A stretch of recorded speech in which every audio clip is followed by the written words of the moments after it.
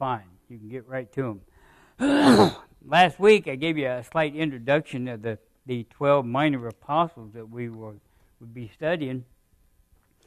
Hosea has 14 chapters, but they're not very long. So some Sunday night we may do 2 chapters in one night because they're not very long. Chapter 1 is 11 verses. Chapter 2 is 23. Chapter 3 is like 5 verses. So we will probably go through this pretty quick as we get to these chapters. I explained to you last week that they're called the minor prophets that we'll be looking at, not because they were unimportant, but they were just as important as the major prophets. But they were called minor prophets because of the size of the letters or the size of the books. Anybody name me the 4 major prophets?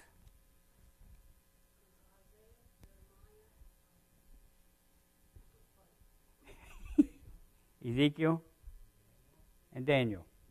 Those are the 4 major. And then we have our 12 minor, which is what we're going to be looking into. As we start in Hosea, we have to understand that the kingdom of Israel had been divided by now. There was a southern kingdom and a northern kingdom. The northern kingdom was Israel, was called Israel, and the northern kingdom was Judah. Anybody understand why they were divided? Kind of like the United States gets divided sometimes. Taxes. They were divided because of taxes. When Solomon died, his son Rehoboam took over his reign as the king of Israel.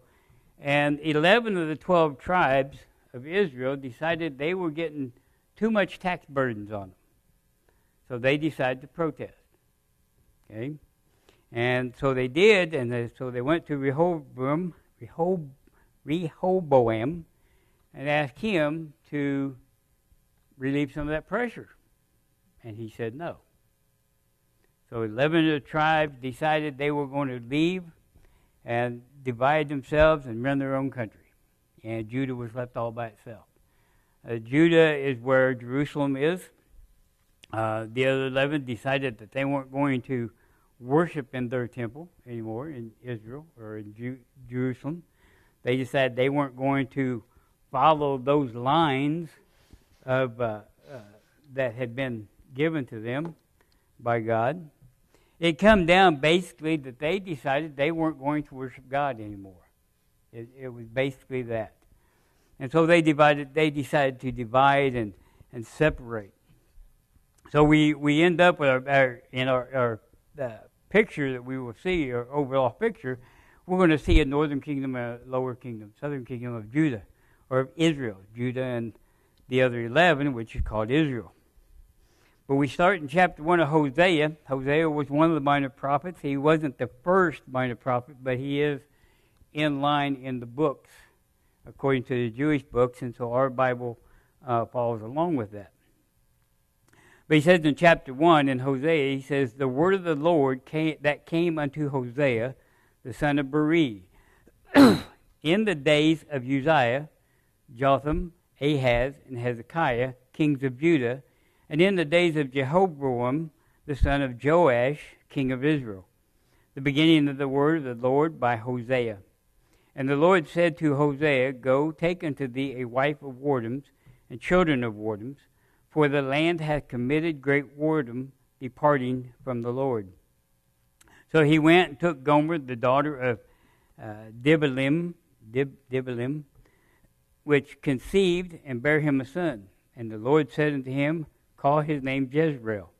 For yet a little while, and I will avenge the blood of Jezreel upon the house of Jehu, and will cause to cease the kingdom of the house of Israel. And it shall come to pass that at that day that I will break the bow of Israel in the valley of Jezreel. And she conceived again and bare a daughter. And God said unto him, call her name Lo-Ruhamim. I guess that's how best I can say. For I will no more have mercy upon the house of Israel, but I will utterly take them away. But I will have mercy upon the house of Judah, and will save them for the Lord their God. and will not save them by bow, nor by sword, nor by battle, by horses, nor by horsemen. Now when she had weaned Lo-Ruhamah, or Rumah, she conceived and bare a son. Then said God, Call his name Lo-Ammi, for ye are not my people, and I will not be your God. Yet the number of the children of Israel shall be as the sand of the sea, which cannot be numbered, or measured, nor numbered. And it shall come to pass that in the place where it was said unto them, Ye are not my people, there it shall be said unto them, Ye are the sons of the living God. Then shall the children of Judah and the children of Israel be gathered together and appoint themselves one head, and they shall come up out of the land, for great shall be the day of Jezreel. We know the book of Hosea was written by Hosea, but that's about all we know of him, other than his father was a man called Beri. We do know that he was of the tribe of Reuben, and that his name means salvation. So Hosea was picked by God to bring a message to Israel. The theme of this is basically God's love. Hosea brings that to them. Hosea's name means salvation, or the Lord saves.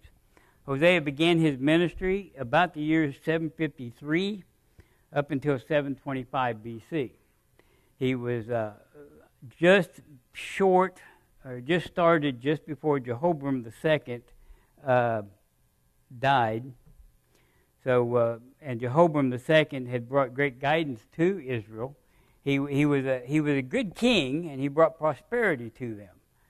They had crops growing, and everything was doing good. But in the same time, he also brought corruption. He brought idolatry. He brought spiritual bankruptcy. He basically was destroying the spiritual part of the country while he was building up the economical part of it. 20 years after Jehoram died, it says that anarchy started in. They started having, everybody was fighting everybody. And 20 years after he died, then Assyria took over Israel. So they were attacked and they took over. So between the years 753 BC and 725 BC, Hosea began his ministry as a prophet. Things weren't much better in the southern part, in Judah. They too, under Uzziah, for a sin that he had committed, if you read over in 2 Chronicles 26, God struck him with leprosy.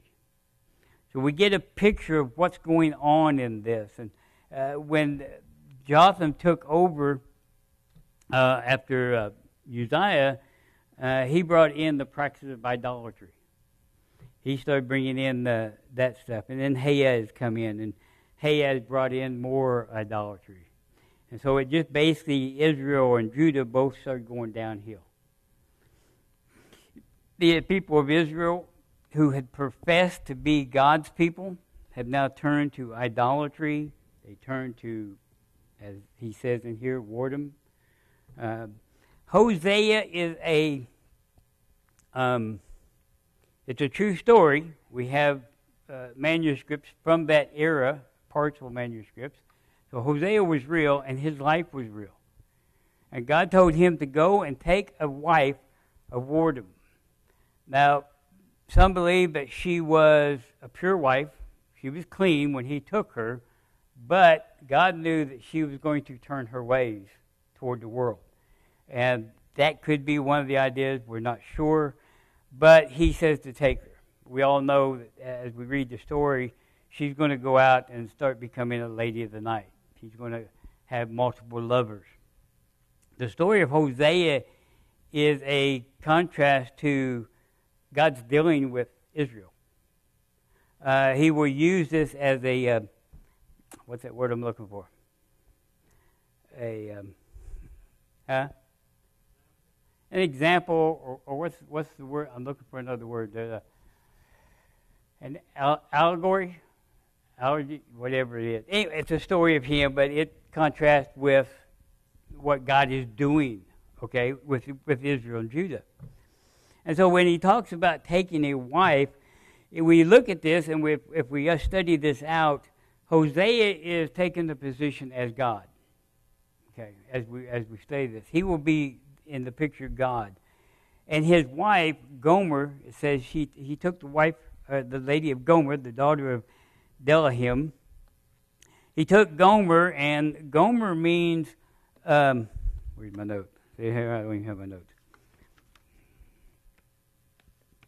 What did I do with it? I had that. What is it? Okay, here we go. Gomer means completion. So you look at their names and you think, well, here's Hosea, which means salvation, and Gomer, who means complete, but she is not a perfect wife. She starts to go out and have other lovers. She starts whoring herself out, and they have several definitions for that. Some say that she may have been one of the prophetesses that were in the temple that were used for, certain rituals. Don't want to get too deep into that, but some said she may even be, like today, a liberated woman. My body, my choice, right? That's what some say. Some say she was a modern humanist of that time. So, she was out. She was one of the women who just like to go out and have fun. But before she starts that, as we can see, she has a son by Hosea, and he calls her, his son, right? It's a daughter, yeah, and calls himself Jezreel. God told him to call him Jezreel. What gets me about this is why God would call this man. He's a young man. He's single. He's a godly man. He's a prophet for God. Cause him to go and take a wife that he knows is going to turn evil against him. Is going to go out and cheat on him. And we have to ask ourselves, why would God do that? Well, God is sovereign, and God does what God wants to do. And if God calls somebody to do this, he will do that.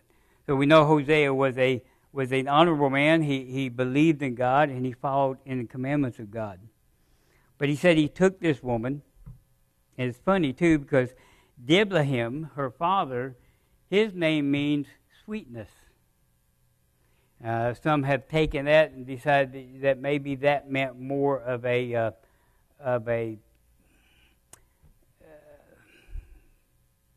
more of a sensual pleasure than just sweetness. So she came from a family that was probably not too good anyway. But anyway, he says he took her as his wife, and she had a child named Jezreel. Okay, so we're going to look at Jezreel. Jezreel was a place. If you go over to 1 Kings 21, we won't spend much time in it, but 1 Kings 21.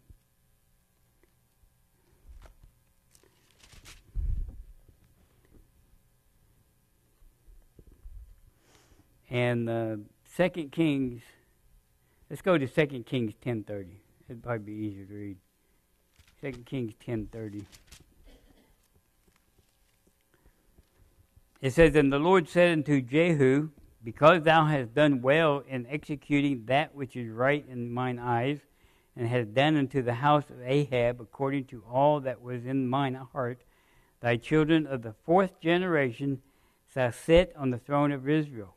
But Jehu took no heed to walk in the law of the Lord of God of Israel." Jehu was a place. Anybody know what his other name is? Megiddo. Megiddo.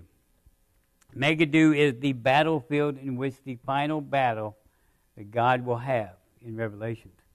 So Jezreel is a foretaste or a foreseeing that there will be a mighty battle. And that battle is going to be in Revelation. So Hosea here is prophesying. His life, his what's going on in his life is going to be a foretaste or a foreseen of what's going to happen in Revelations. There's going to be a great battle.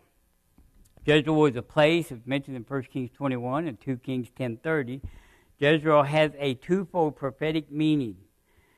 The strength of the kingdom of Israel was to be broken on the fateful battlefield of Jezreel. The suffering inflicted of the Assyrians there were to be a warning and a foretaste of worse things to come in the time of the siege and the sack of Samaria. God would scatter the 10 tribes and sow them among the nations in age-long exile. He's talking about the Battle of Armageddon. He's talking about the last battle that will ever take place before God takes control, okay, before Jesus comes back. Now, he named him Jezreel for that purpose. God wants to use that to show that that battle is going to happen. It's a warning. It's a foreseeing or foretelling of that warning. Then she turns around and she has another child. She has a daughter. And God tells Hosea to name her Lo-Ruhamah. I guess that's how you pronounce it. I'm not sure. Okay? So he faces here the fact that his wife has gone out and has had an affair and now has come back and she now has that. Now, we're not told that these are his kids. Now, we have to assume, I guess you could say, that they may be, but some theologians and some commentators don't believe that they were hers or his, but they were from somebody else. But her name means not beloved. So Lo-Ruhamah means not beloved. That's also the same word used in Romans 9:25 and 1 Peter 2:10. Not my beloved, or not beloved. As a name, that word expresses deep yearning and means she who never knew a father's love, or simply unpitied. God is saying, I will no more have mercy upon the house of Israel. She is representing that name, that mercy that God says, I no longer will have mercy upon them. That Jezreel is representing that battle that's going to happen. And this young child here, this young girl, will be basically the foresee or the thing that God says to them, to Israel, you're not mine. You're not my beloved child. And it's funny because as we see this, we get into the third child that happened. Hosea accepted these children as his own. Whether they were or not, we're not sure. But he did accept them as his own. And we'll see that here in a minute. I will no more have mercy upon the house of Israel, but I will utterly take them away. Jehoram I had provoked God with his installing of worship of Baal, Ashtaroth, and Moloch. Jehu provoked God when he instituted religious reform with calf worshiping. And now Jehoram II provoked God by taking his military successes for granted and continued in the same sins as Jehoram I. Now we have to get the picture here. Here's Hosea, and he's taken this wife. This wife of his represents Israel. She is unfaithful. She is turning away from him. She is going out and having these multiple lovers. The multiple lovers, as we'll see here in a few minutes, are those idolatries, those sins that the nation of Israel are doing. Okay? So he says God showed, Jehu provoked God, and now Jehoram comes along. So second, he provoked God, thinking that his military successes were his doing, not God's. His whole point in Hosea is to see that God is still sovereign. He is the one who's controlling Israel and Judah both. Okay? So he brings him along. But Judah would be spared, he says. He says in verse 7, but I will have mercy upon the house of Judah. He's going to have mercy on Judah. Okay? Even though they have started to turn that way, but he's still going to have mercy on them. Why do you think that is? Well, there was Jerusalem, was in that province, They had the temple there. Okay? What happens later on? Pastor spoke of it this morning. What happens later on? They start building the walls, right? What do they find? We'll see. They find the law. They start building it back up. And so Hosea is showing the future a little bit of what's going to happen. But he's going deeper than that. He goes on, he says, and God will not save them by the bow, nor by the sword, nor by the battle, or horses or horsemen. Who's going to save them? God himself. He said, but I'm not going to do it with war. I'm not going to do it with these items of war. He's basically going to turn around. As we get into chapter 2 and so on, we're going to see that when they come against Judah, that little bitty country that's left all by themselves, they have no power to overthrow their enemies. But God does it himself. He literally gets rid of the enemy. Now when she had weaned Lo-Ruhamah, she conceived again and bare another son. Okay? Then said God, call his name Lo-Ammi, for ye are not my people. That's what Lo-Ammi means. It means not my people. You get the picture here of what he's doing? Hosea is representing God. His wife is Israel. And so she has 3 children, and each one of their names means a particular thing. I'm not going to have pity on them anymore. I'm going to destroy them. I'm going to scatter them. There's going to be a battle between them. He goes on to this one here, Lo-Ammi. He says, Gomer has another child, another son. God calls his name Lo-Ammi, meaning not my people, or no kin to me. Now, you get the picture that she's going out and playing the field, if you want to say, having all these extra lovers, and she comes back and she has children. Through this whole time, Hosea loves her. He speaks of it. He says, I love her. She is it. Just like God loves Israel. And one day they will, he'll say it here in this prophecy, one day they will come back to him. But that day will be after Armageddon. That's when they will come back to him. Israel will be restored. But he calls him name Lo-Ammi, meaning not my people. Knowing his wife and her sinful ways, as Hosea denied being Lo-Ammi's father, God announced his determination to deny having any relationship with the apostate Israel. You see how we're going here? We have Hosea, the good, the honest, God-fearing man, and he has a wife who is unfaithful, and she's going out, she's having these affairs, and she's coming back and having children. God says, name them this, Jezreel, the final battle. And then she has the other one, Lo-Ruhamah, what was it? Can't pronounce it now. Okay?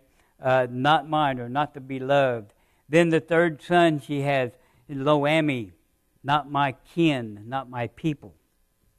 The nation God loved had repaid his mercy and grace with indifference, contempt, and scorn by embracing false religion and pagan gods. So God had gone so far with Israel, and he's saying, I've loved you, I've taken care of you, I've done all this for you, and you've just repaid me with evil. You've repaid me with sinfulness. And so Hosea is bringing this prophecy to them, but they're not listening. We go on to look, and in this, as we'll see in chapter 2, Hosea did love those children, just like God loves Israel.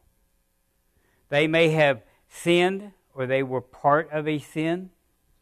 Now, it doesn't say that these children were sin, but they came from a sinful mother. And that was Israel. So Israel continued to sin, just like Gomer continued to sin and go out. And God says that there will be a battle at one point. He says, you are no longer beloved by me, and you're no longer my people. But by the end of this book of Hosea, we find out that God, through all his long suffering, through all his patience with Israel, he will love them. And he will bring them back to him. But it's going to be a while. that we spoke last week. When God gave the commandments to Moses and made Israel his people, if you study out the New Testament, especially Romans, you will see that Israel was the chosen people to bring God's salvation to them. But what did they do? They forsake him. They said, no, we're not going to do that. When the Messiah came, when Christ came, what did they do? They mocked him. They killed him. They said he's not what we're looking for. See, they were looking for that military king to come in and wipe all their enemies out. But Christ was that Messiah. And so when Israel decided, we don't want this is not our Messiah, this is not the God of our salvation, God said, okay, that's the way you want it. What did he do? He turned to the Gentiles. He turned to the Gentiles and said, you now will carry my message. You see how it worked? So Israel gave up on him, and he gave up on them for a point, up to a point, and gave Gentiles the word. If Israel had done what I spoke to this last week, if Israel had done what they were supposed to do and followed Christ, followed God in his laws, they would be the people bringing salvation, not the Gentiles. Christ probably would not even had to die, but they didn't. They forsake him. And so he had to bring them around. He had to give the message to the Gentiles. There's no biblical prophet has pronounced any doom without what? Bringing salvation to them. And Hosea is no different than any other. He brings doom to them. He tells them that God has had enough of you. You've separated this kingdom that he put together, and you now decide you're not going to do what I ask you to do. You're not going to do what I command you to do. And so I've had enough of you. Now we see that all through the Old Testament, right? Even when Israel was in the desert for 40 years, they would sin and God would forgive them, and they'd walk a few months or years with him, and then probably not even days, maybe. And then they would sin again. And then he would forgive them again. Then they would sin again, and he'd forgive them. And this is what God does. He's telling, through Hosea, he's telling them, he's giving them that prophecy. They've heard this 100 times. Hosea tells them. Jeremiah tells them. Isaiah tells them. There's going to be a day when you are going to turn your back on God, and he's going to turn his back on you. But he still loves you, just like he does here. No biblical prophet has ever pronounced only doom. Hosea spoke of a coming day when Israel will be forgiven, cleansed, and restored. Verses 10 and 11. Great shall be the day of Jezreel. This is the reference to the Battle of Armageddon, which will be fought on the ancient battleground of Jezreel, which is also called Megiddo. We read in Revelations of the Battle of Armageddon. It's going to be in that valley, the valley of Megiddo. That's Jezreel. He says they're going to have that final battle. And we have to think about Hosea and his life. Now he's prophesying this to Israel and telling them, here's what God's saying. And God is showing it through his life. He is representing God. His wife is representing Israel. And what happens to the kids? Kids are representing the individual people. And what is he doing? What is God doing to those individuals? You're not mine. I don't claim you. I have to pity you because you're from a mother who does all kinds of sinful things. God is giving a picture here of his relationship with Israel and how they reacted. And they continue to react that way. He goes on and says, yet the number of the children of Israel shall be seas of the sand. He promised that to Abraham. He said it'd be endless. There'll be no way you can count the children of Israel. It shall come to pass, though, that in that place, Jezreel, he's talking about, ye are not my people. He said, I will say to them, they are not my people, but I will also say to them, ye are the sons of the living God. See, he gives that prophecy of doom to them. Then he tells them, he said, but you will be one day. One day you will be. What happens to the two witnesses in Revelations?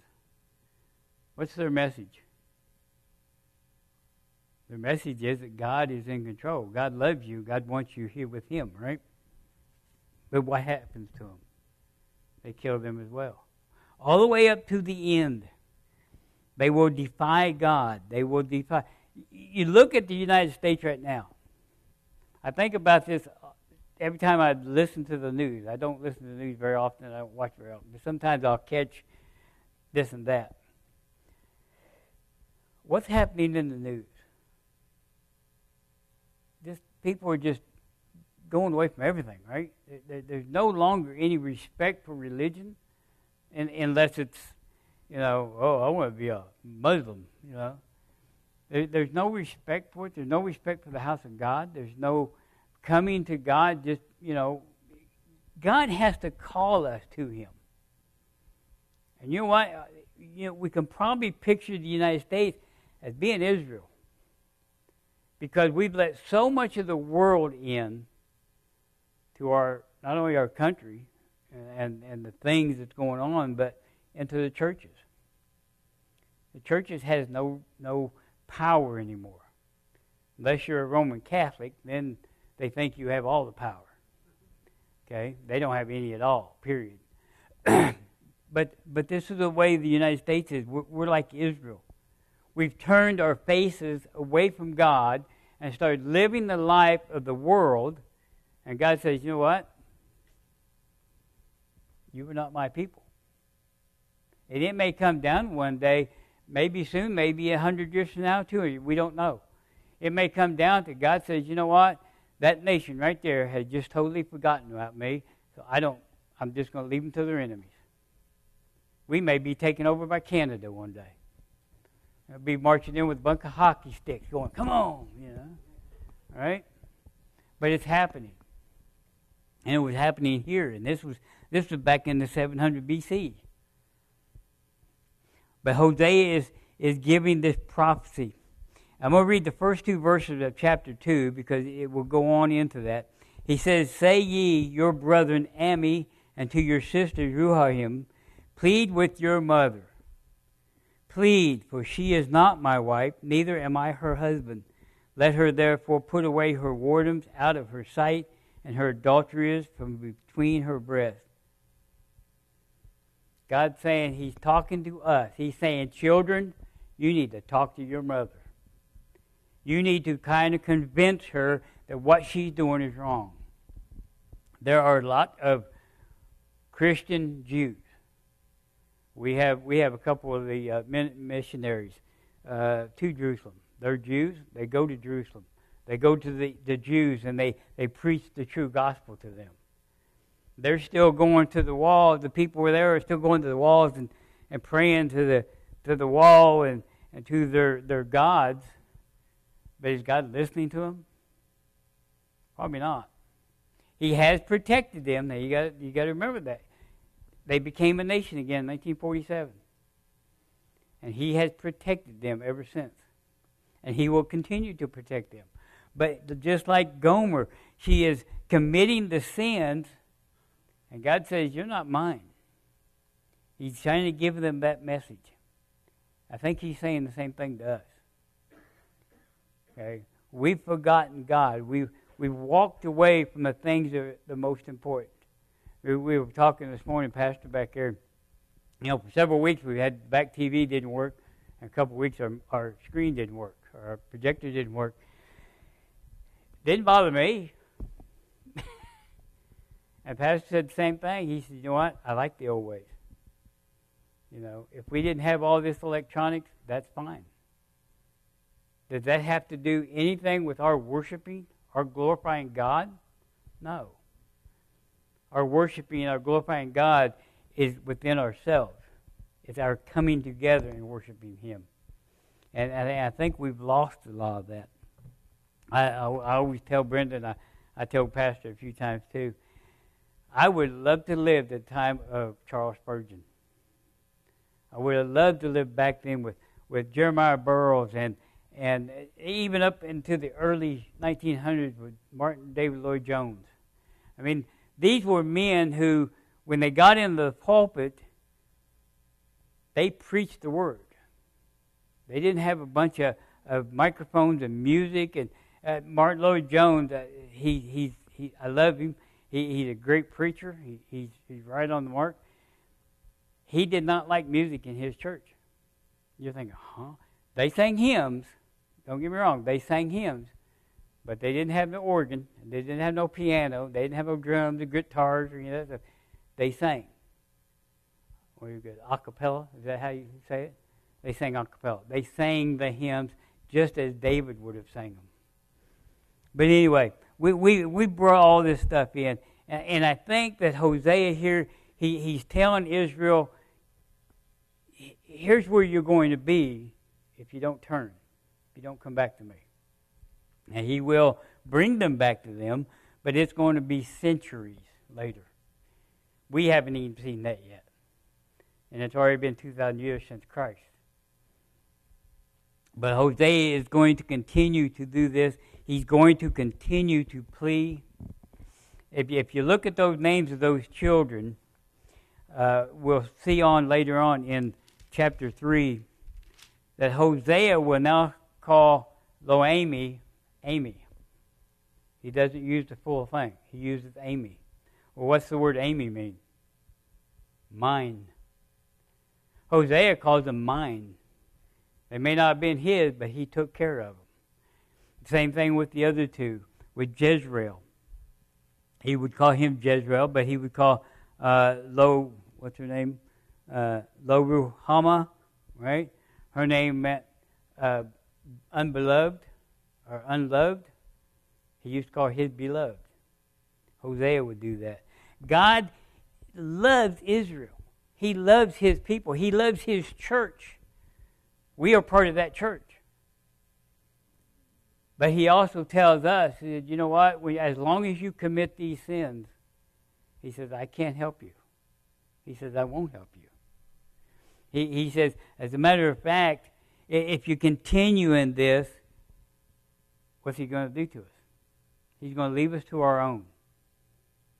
He's going to leave us to do what we want to do, and you know what? We're going to make it worse. That's what's going to happen. We need to get back to this. But we'll continue into chapter 2 next week. He continues his allegory. I guess that's the word I'm looking for. Okay, to continue into this to represent Him being God and His wife being Israel and the kids being the individuals of Israel, the people, and so on. And we're going to see how God is going to deal with each part of that. Not just Israel, but with Judah as well, because Judah is starting to turn that way. Any questions? Any comments? Any questions at all? Nope. Okay. Gracious Heavenly Father, we thank You tonight. We thank You for all that You've helped us with and You've shown us. Father, we just pray and ask that unlike Israel, we don't want to be cast away. We don't want to be called the unloved. We want to be called Your beloved. We want to be called Your faithful servant. Father, tonight as we go about our week and we leave out here at this place, we ask for mercy and grace upon us. We ask for protection and guidance from Thy Spirit. Father, help us in all that we do this week. God, guide us in all things. God, we love You. We thank You. We praise You in Jesus' precious name. Amen. Thank you all.